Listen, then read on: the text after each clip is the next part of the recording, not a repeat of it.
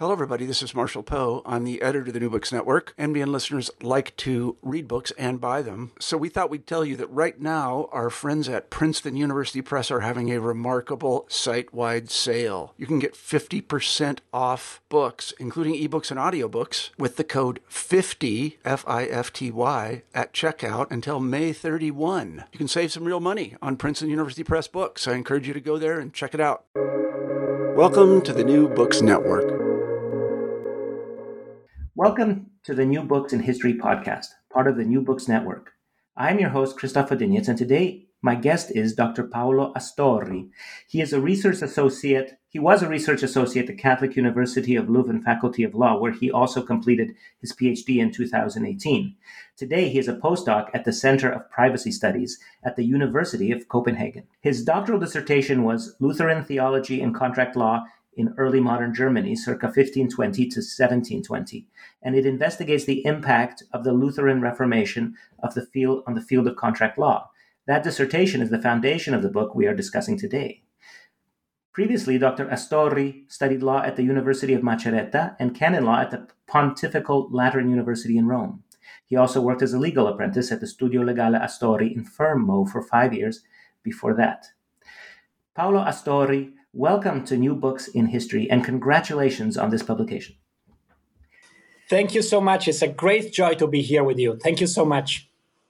Before it was a published monograph, this book was your doctoral dissertation, and one can tell it was. It is very specific and precise. It has a bibliography of 72 pages, and yet it is written in a very accessible and inviting tones. When I read it, I feel that I am in the tall grass of experts, but I never feel lost, which I think is hard to do and quite an achievement. So would you please tell us briefly what is the scope and aim of this monograph, and can you explain your thesis and walk us through the 4 parts? Summarize it for us before we begin. Thank you so much. Yes, of course. I'm very pleased to answer this question. So my book is actually my PhD. It's divided in 4 parts. And the main thesis is actually that there was Lutheran analysis of contract law. Legal historians are actually familiar with the contribution of the scholastics, the late scholastics, and also the contribution of the medieval canonists. There are books, several books written by legal historians. One was written by my promoter, actually, Wim de Kock, and it was about the contract law of the late scholastics. But nothing about contract law by the Lutherans has been written yet. And so in recent times, there are actually excellent books about the impact of the Reformation on law in general, like the books of Berman or the books of Schmökel, Whitty, and so on. But nothing has been written in specific on contract law. And so my question was, how was that possible that the scholastics, the Catholics, discussed contract law issues and not the Lutherans, not the Protestants? Because contract law at the time was very much important for the daily life of Christians. And so Christians had to be guided into the many issues, the many tricky issues of contract law. There was a need of a moral and legal regulation of contracts. And so this is my somehow basic assumption, that existed a Lutheran doctrine of contract, but nobody has ever investigated. And the book is divided in 4 parts. The first part is about the genre. So I explain how and why actually Catholics and Lutherans were dealing with the issues of contract law. Because if we think about the reality of today, nowadays contract law is very far from theology. So people might think, why are we actually dealing with theologians? Well, theologians were actually involved with contract law, both in the Middle Age and in the early modern period, and both Catholics and Lutherans. And so I explain in this first part somehow the genre, both from the Catholic and the Protestant side. For the Lutheran side, it's actually an explanation of my sources. Then in the second part, I go on the basic elements. So I explain what are actually the basic principles of contract law decided by the Lutherans and where we can actually find them. They are included in the seventh commandment, which means you shall not steal, and in the eighth commandment, you shall not bear false witness. These two commandments were actually the framework for more specific norms on contracts.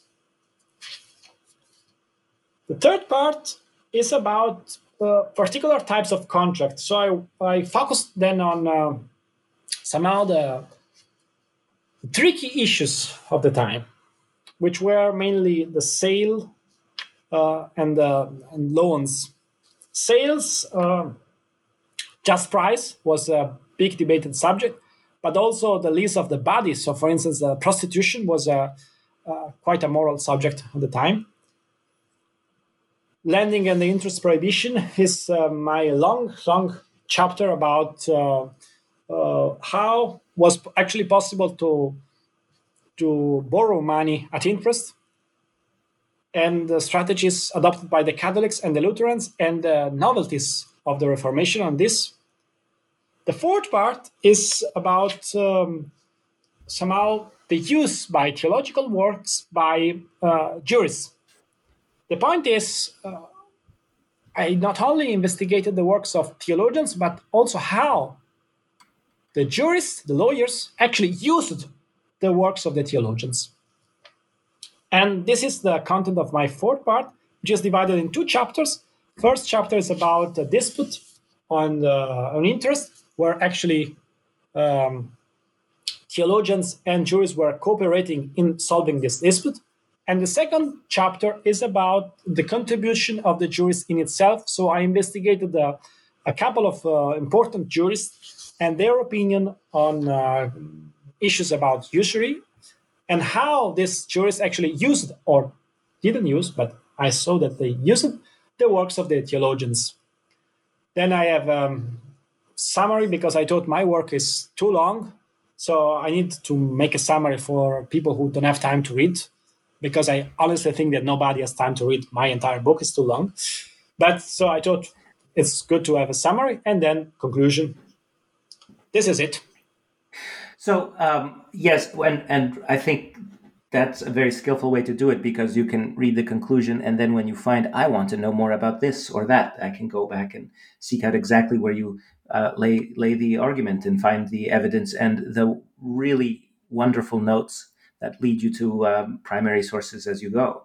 So tell us, Luther, the Martin Luther's Reformation is a definitive turn in history, and you write that the Lutheran gaze started not from human freedom, but from the grace of God. And you emphasize the difference in justification by faith, where salvation comes through faith and not through penance. How does that affect something as worldly as contract law?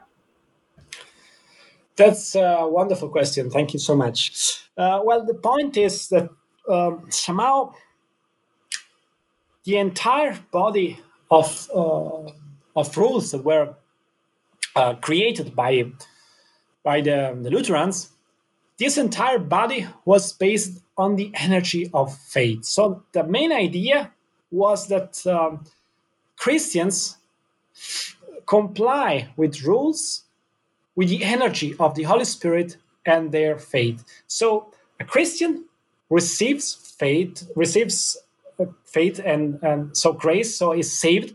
He has no longer to worry about eternal damnation because he's saved.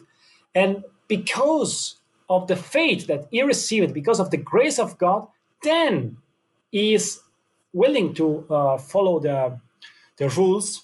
And these rules are actually kept because of charity. But this charity is a fruit of gratitude for the salvation already obtained. And this is the key point of the Reformation. So Christian follows these rules because of the grace of God. And how does that affect the law? Yes. Yeah, I come back to it. Instead, for the Catholics, the point is different. The point is these rules are actually a road to salvation. So by complying to these rules, I either go towards salvation or towards damnation. So if I fail to keep a rule, I sin for the Catholics. I mean, I sin, and this is an obstacle to my salvation, and I have to confess this sin, and be punished for this. May I ask for one point of clarification? Do you think this is true of Catholics today, or are you speaking about 16th century Catholics? I am thinking about 16th century Catholics, not today. Okay, thank you. No. This is just the view that was actually. I honestly must say that I didn't work with sources of the 19th, 20th, or 21st century. So this is only about 16th, 17th century. And somehow also the Lutheran positions might be completely different nowadays. I actually don't know what is the Lutheran position on contract law in the 21st century. I really don't know. But in the 16th, 17th century, there was this difference. And for the Catholics, this was the point is that the court, so-called confession or court of conscience, had a pretty much legal character. So violation of a rule corresponded to penance and penance, and so there was a consequence. Instead, for the Lutherans, yes, there was the consequence, but the point was not about salvation, because salvation was already obtained.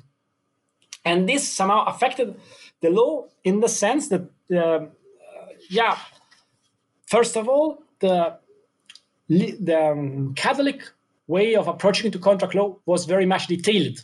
So the Catholics, they wrote really thousands of norms, very much detailed, because every action has to be directed, guided, and the Christian had always to know exactly what to do and not to do. If he was sinning or not sinning, that was important, that was established before. Instead, for the Lutherans, it was not always, but often a matter of principles. So you have this guideline, you have to act with charity towards your neighbor. But in the specific situation, it's just yourself. It's just you that has to decide. You have to decide what is the best way not to harm, not to damage your neighbor. So it's very much theological, less legal, and very much general. Not always, but very often. Instead, for the Catholics, we may think about restitution. It was very detailed for the Catholics, but not at all for the Lutherans. Is that clear? Yes. So the law we have today is built on these bricks, perhaps, that are hidden from us. We stand on a giant edifice of all that came before. And you make the point in a couple of places that when religion has become marginalized in public debate, you write, and I think you mean in the last century or a couple, the teachings of Lutheran theologians and jurists have become obsolete. But don't you think also that all that they achieved in this age has somehow underpins what we have now? And do you think that the changes of the 16th century, especially in Lutheran Northern Europe, do they still exist today? If you look at the law of, say, Denmark or Germany or the United States, would you find it informed? Since you're both a historian and a lawyer, do you Yes, find that the law we have is informed by the 16th century, and how? That's a very good question. It's hard for me to say this, honestly, because there were so many changes afterwards. Just think about the French Revolution and so on, the Nazi period. So it's very hard for me to say that nowadays we still have something of the Lutherans or something of the Catholics and so on. I may think, but that's just a kind of hypothesis that needs to be investigated, that we still have in Europe differences between Catholics and Lutherans, and somehow these differences are still present in certain conceptions that we have. if we think about, for instance, the conception that the Germans have about debts, there is this idea that is still very common in Germany, that people have to pay their debts. Instead, there is the American model and I would say more the Italian or Spanish model, that instead of always trying to pay debts, people can have more and more debts because the financial system needs this. Sorry. So I will think that these differences in terms of mentality might still be there in terms of mentality. But it's very hard, and it will require a different project to understand whether there are connections still present now between the works of the early modern reformers and scholastics and the situation nowadays. This is just a kind of hypothesis. I really appreciate how difficult that is. Let's look in the other direction and talk about the past. And one of the things that your book made me, who a non-specialist, wonder about is, where does law come from in the first place? Since we live in this world where law is so central to public life, and imagining a system without any law would be very scary. But I suppose a fish does not know that it is wet, even though a fish probably would not like to live outside of the water. So you return in your study to the Ten Commandments, the Decalogue, and especially 7 and 8, you shall not steal and you shall not bear false witness. And it reminded me how I read Exodus or Leviticus as a narrative, but so much of that text is rules. And is this where law comes from? Is the earliest people finding rules to govern and interpreting them as divine rules? Maybe this is what your first part, where you first begin with Catholic theologians and continue to Lutheran theologians, where they explain what they need as the divine will.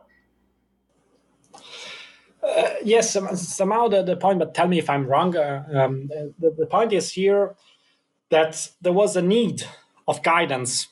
This need was first of all for the Catholics, because they had this rigid system, and that basically if you sin, you had to suffer a punishment for your sin. So there was a judge, and this judge was actually your confessor. The confessor was not simply a confessor like it is today, but he was actually a real judge, and he needed actually to know how to inflict the right punishment.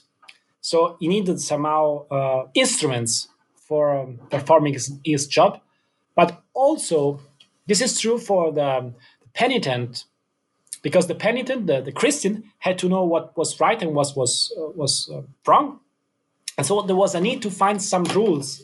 And the basic idea was that the Ten Commandments include certain rules, but not only the Ten Commandments, because this is the idea of the Ten Commandments is very much Lutheran. For the Catholics, was not always the Decalogue, but there were also rules somehow that were created on the basis of Aristotelian philosophy, and also from the canon law more in general. So not always the Decalogue. The Decalogue is mostly the Lutheran way of approaching the subject. Let's say that there were different ways, like for instance, the virtues for the Catholics was very much important to describe sins according to the virtues, but also system based on the Decalogue as well, but on the subjects. For instance, the subject of contract and all the norms about contracts. And this was mostly a subject for theologians and canonists, but the jurists had also to say their opinion on this. Instead, for the Lutherans, it's pretty much the Decalogue. And why is this? Because, of course, for them, the scriptures were the starting point for a moral life. And so you see also here a kind of difference between the Lutherans and, for instance, for the Catholic, there is this idea of natural law as a law of nature, law of reason. And for the Lutherans, it is instead mostly charity and the precept of love for your neighbor. So the idea is that the scriptures are somehow the starting point for legal, not for for legal principles, but also for moral principles. Instead, for the Catholics, it's mostly an idea of guiding the Christians towards their life, but rules not necessarily have to be based on the Ten Commandments. They could also be based just on philosophy or the canon law or the virtues, but not necessarily on the Decalogue somehow. Is that okay with you? Is more Yes. clear? What are when you say virtues? Are we speaking about discernment Virtues. and temperance and those virtues? What are these virtues? Yes, we are talking about, for instance, the virtue of faith or the virtue of charity, but also the virtues, mainly about these virtues, but because they were important for contract. For instance, the virtue of faith was central for contracts, but mostly about these virtues. But I'm also thinking, for instance, for the Catholic, the seven capital sins, for instance, envy, and so on. So this was another way of conceptualizing somehow. So faith, charity, and hope, these virtues, but also they were taken from the Aristotelian philosophy. So Yes. Okay. Thank you. That explains it. Now, Martin Luther was not opposed to property, and he opposed the Peasants' Rebellion in 1524 and 25. And then Lutherans were later opposed to the utopian millenarian Anabaptist Täuferreich in Münster, and which rejected the traditions of private property and also marriage. So there is a way that the Reformation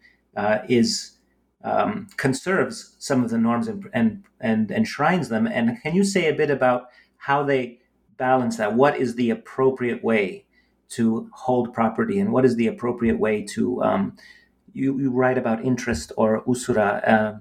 Maybe you can say how they developed those norms for the contract and the legal system. yes, it's a huge subject, but I try to summarize. Somehow, the basic idea of Luther was always charity, so you have not to harm your neighbor, but somehow it distinguished subjects. It distinguished between different types of Christians. There were actually the Christians who needed a loan because they were actually able to work, and so this was a necessity because they needed money, but they were actually able to work. So this type of Christians, the Christians who were actually able to work, they could be helped by a loan, and this loan needed no interest, but it was a loan. Then there were the Christians who actually needed just helms because these were not able to work, so they couldn't possibly repay a loan. So there was it made no sense actually to give a loan to them because there was no way that they could actually repay that loan. So they had to be helped with helms. And then there were, but this was developed by Luther's followers, there were the Christians who were actually rich. These Christians were rich, so they could actually borrow money with an interest rate because they had the money to pay the interest, simply. So there was no breaching of the law of love with this by charging an interest here, because these people were rich. And so somehow they came to the conclusion that there was no need to forbid the charge of an interest towards all the people, but it was instead more appropriate to distinguish between different categories of people. The Catholics, they simply forbade charges of interest because this was prohibited by a decretal of a canon law norm in the Middle Age. And this canon law norm was based on interpretation of the Creed passage of the Scripture, where Christ says, land open for nothing in return. according to the Middle Age canonists, this was meant to say that Christ meant to say that no interest in a loan was allowed. The Lutherans instead came to say that this passage has to be interpreted in the framework of love, and if actually we are not damaging our neighbor, if we are practicing love towards our neighbor, and this happens for sure if our neighbor is actually rich and so he can pay the interest, then in that case the interest can be charged. You can charge an interest towards a rich person because he has actually the money to pay the interest. It was a different approach from the scholastics. The scholastics, it was once again in terms of legal reasoning. So we need a fixed rule. The rule says you can't borrow money at interest. For the Lutherans, the rule was you can actually borrow money at interest, and you can actually lend your money to the neighbor and charge an interest to him. But you always have to remember the precept of love. So if the person you are actually lending your money cannot pay the interest, you have then to remit the debt. That's also a very interesting thing of the Lutherans. If your neighbor becomes poor because of a calamity or something, a pandemic like we have today, then you should remit the debt because of charity. That's the reasoning somehow of the Lutherans. It's a middle path. It's a not to you can charge interest for the wealthy, but not the poor. And I think we have that in our bankruptcy laws, perhaps. Perhaps yes, we have something similar for sure. But I have to tell you that, for instance, in the past, the interest rate that they were actually able to charge in a loan was 5%. So if we think today about an interest rate of 5%, is a dream for bankers, but maybe not for customers. So let's talk a bit about bankers, because you make the argument that Martin Luther was opposed to the Fuggers and the Welsers, who were, perhaps supporting his mortal enemy, the Emperor Charles V, but they were also draining these German cities. I think you write, correct me if I'm wrong, that all the German cities were floundering economically, except for Hamburg, which of course has a Hanseatic connection and all the Baltic Sea trade. Can you describe the early 16th century fiscal situation for a German city? They seem to me such wealthy commercial places, in the sort of in the memory of time. These German merchants, but what was the economics? What was the banking, and what did Luther think? Okay, so the situation in Germany was very different from the cities and the countryside, because for the great part, the German economy was actually based on the land. So when we think about bankers, we have to think about Augsburg, or we have to think about Rostock, or commercial cities somehow.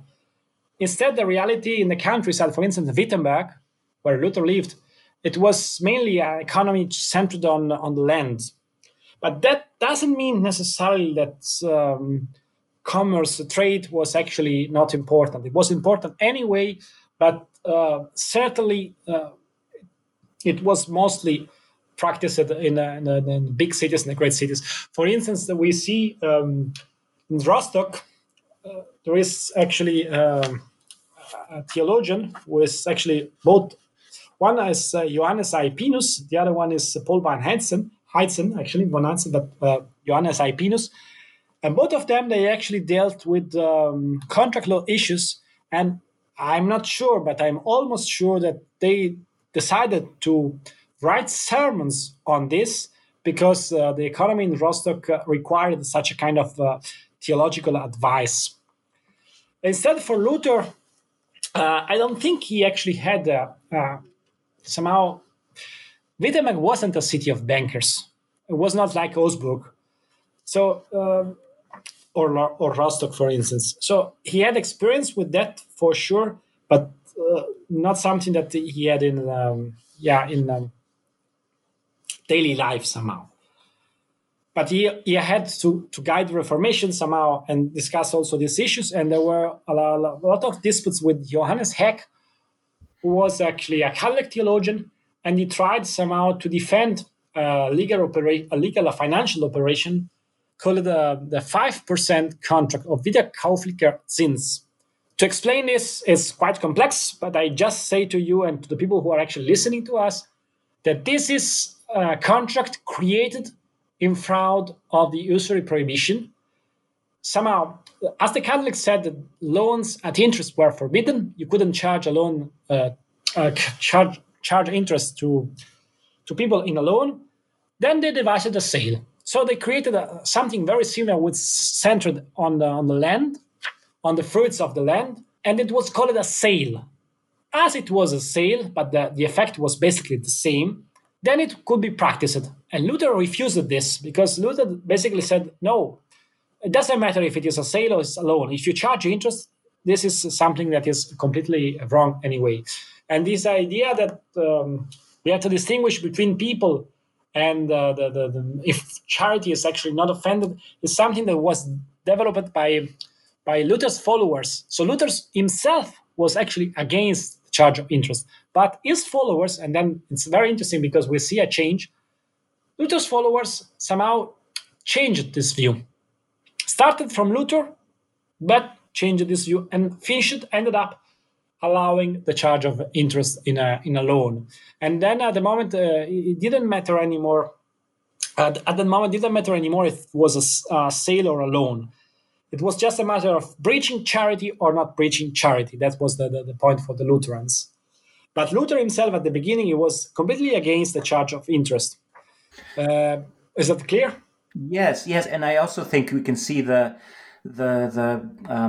trajectory of his thinking because he began the whole Reformation. At least this is the way we learn this when we're very young. Is in opposition to the idea that you would transact money for an indulgence, this penance, and that German pennies were flying down to Rome to build palaces for the clergy. Right, that you cannot exchange money for spiritual matters, and is there a connection there, or am I oversimplifying? Actually, on this, I didn't find a connection. That yes, that could be, of course, but not something specific that I worked with about this. A connection that is actually that somehow the church was actually using these contracts, this wiederkauflicher Zins or census. The church bishops and church institutions were actually using these contracts to get their money. In this sense, yes, there is a connection. So not so much about the indulgences, but mostly about, I would say, the using of this specific contract that Luther condemned by the church. And Luther said the church shouldn't use this contract. Okay, so from that position to the idea that there is an appropriate interest no more than 5% for the wealthy and charity for the poor. Yeah. You write that. So another very simple view we have of Luther is from Max Weber, that the Protestant work ethic leads to the spirit of capitalism. Do you think that is incorrect?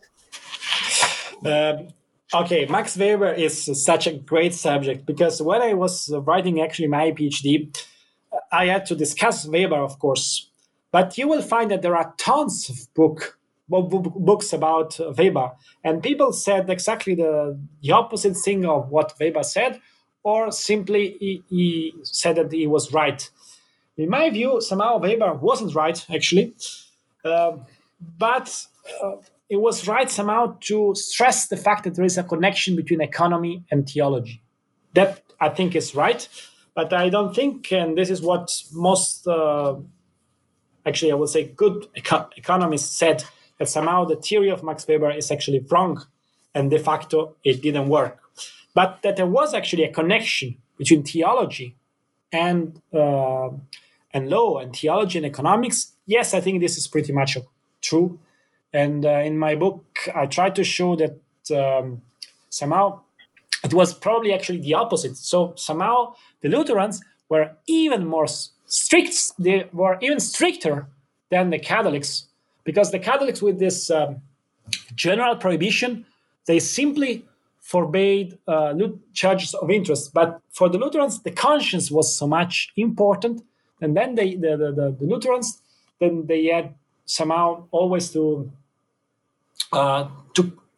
consider if they are damaging or not damaging the neighbors. But the Catholics, I didn't say this rightly, but the Catholics basically, they forbade interest on loans, but then they allowed all these contracts that were somehow sales. They classified these census or other contracts like this that were classified as sales, but somehow they were then widely practiced by merchants. Instead, for the Lutherans, it was more kind of personal decision, of course, guided by the scriptures, guided by priests, but a kind of personal decision instead of a general prohibition, and then everybody can do whatever he wants as soon as he uses a sale instead of a loan. That's very interesting, and and I think it's a Catholic. As a Catholic, I think we can make the joke that there's a tendency to make rules and then ignore them. But I think that's a simplification and a joke. But I can see how Luther developed that. Would you say a little bit more about the different rules that came out of this? For example, you said something about did you say property and prostitution or privacy and prostitution? How was that in early modern Germany interpreted? Different between the Lutherans and the Catholics? Yes. Okay. So first of all, let me say that I'm also Catholic, but for me it was so much interesting to study a different perspective to what I was somehow my tradition. So to study the Lutheran tradition was very, very much interesting for me, even though I am and I remain a Catholic myself. But so coming to property or sale, I think if we look at sale, for instance, is very much interesting. For the Catholics and for the Lutherans, there was always the need of a just price. What is the just price? Simply, you can't sell goods at the value that you think they are worth. This is something that we have now, but in the past it wasn't like this. In the past, you always had to keep equality. What is equality? Equality means that it's a kind of legacy of Aristotle. Commutative justice means that everybody has to get the same benefits from a certain transaction. So none of the parties has to gain more and the other less. If I sell something that doesn't have the just price, so the market price, the just price was actually the market price, then I'm actually defrauding my neighbor, because I'm getting more actually than the value, the real value of the specific good. So if a house, the market price of a house is, let's say, $3,000, but I sell the house at $500, then I'm defrauding my neighbor. So there was this idea that the Christians who sell a good for a price that is actually higher than the market price are defrauding their neighbors. For the Catholics, if there was such a kind of violation, they had an entire body of rules how to make restitution. What is restitution? Well, nowadays, if you commit a sin, you just go to your priest, you confess it, you have your penance, your punishment for this, and that's it. But in the early modern period and the Middle Age, you have to make restitution. So you had actually to return to your neighbor that you defrauded the money that you actually have defrauded. So if I sold my house at $500 and the market price was actually $200 to $300, there are these $200 that I defrauded my neighbor, and I had to return this to my neighbor.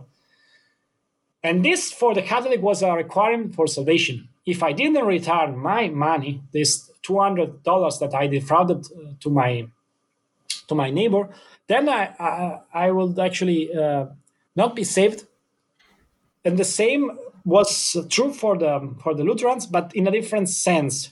It was not a matter of salvation, because salvation is something you already got, but it was a matter of somehow gratitude for God for the salvation that I already obtained. Then I don't have to sin anymore. And so if I discover that I am in a state of sin, so I'm actually sinning, then I have to return this to my neighbor. But for the Catholics, as this was a matter of crucial matter of salvation, so they dictated a body of rules, very specific. For instance, what to do if my neighbor is dead, what to do if I don't have any more of the money, what I have to do. The Lutherans, there was just a general principle: you have just to return your money, and that's it. But they didn't specify all the specific, all the rules in detail. Instead, for the Catholics, this was so important that they actually to establish fixed rules. And then we have this treatise dedicated to restitution, the restituzione, and so something like 1,000 pages, how to make restitution. The Lutherans, let's say 20 pages, and that's it. You have to make restitution. How you make it is your problem somehow. It's general. It's very general in very general terms, but they were not so detailed as the Catholics on this. Thank you. Well, I think there's more to say, but we have to leave it there. And I just want to say again that as you observed, your conclusion by itself is a brilliant essay. But then the book as a whole is filled with a lucid and extremely specific discussion that sets it up. So it's quite a magisterial accomplishment, and it was a great pleasure to read. So Dr. Paolo Astorri, thank you very much for being part of the New Books in History podcast.